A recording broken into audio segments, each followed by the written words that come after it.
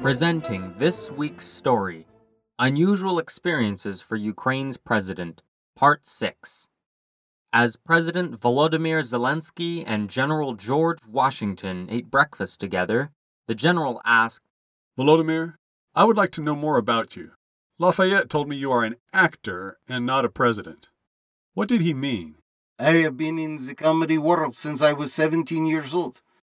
I also earned a law degree at Kyiv National Economic University, but I never worked as a lawyer. I became a comedian and later the star of the comedic television series Servant of the People. Maybe that was my preparation. In it, I was an anti-corruption crusader running for president.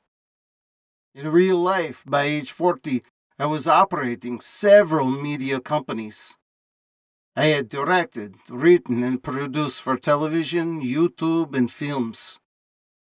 I've been in business relationships with oligarchs. I own many homes, and Forbes, a business magazine, evaluates my net worth to be $596 million US.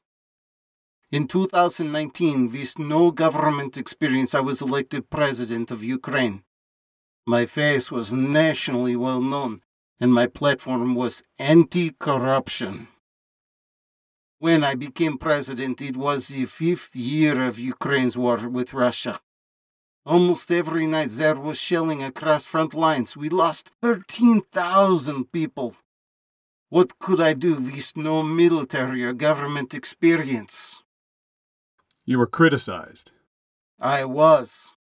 As a comedian, I was thin-skinned. As president, I needed an elephant hide. Their skin is 1 inch thick, except that the skin on their flapping ears is thinner. I suspected I needed to listen to my people. What did you think when Russia began massing almost 200,000 troops along your borders?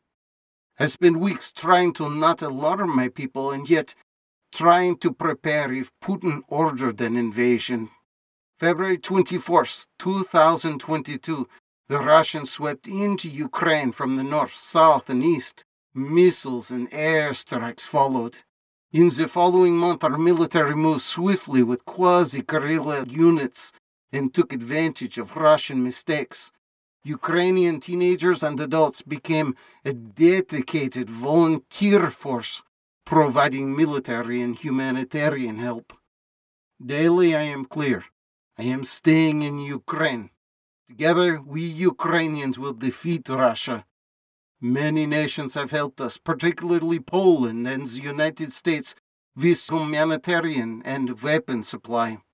Our enemy has become increasingly brutal to civilians.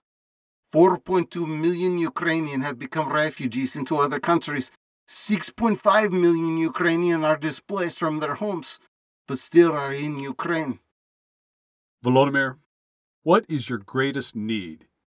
I usually answer that question with a list of the weapons we are asking nations to give us, especially weapons that would give us air superiority. Volodymyr, perhaps there is something more important. We need hope for each day.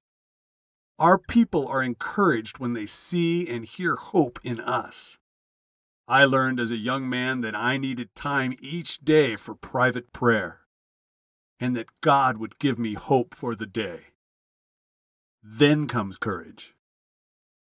Today's This Week's Story recording team is Todd Warren and Nathan and Scott Thomas for Barbara Steiner. You are invited to go to thisweeksstory.com.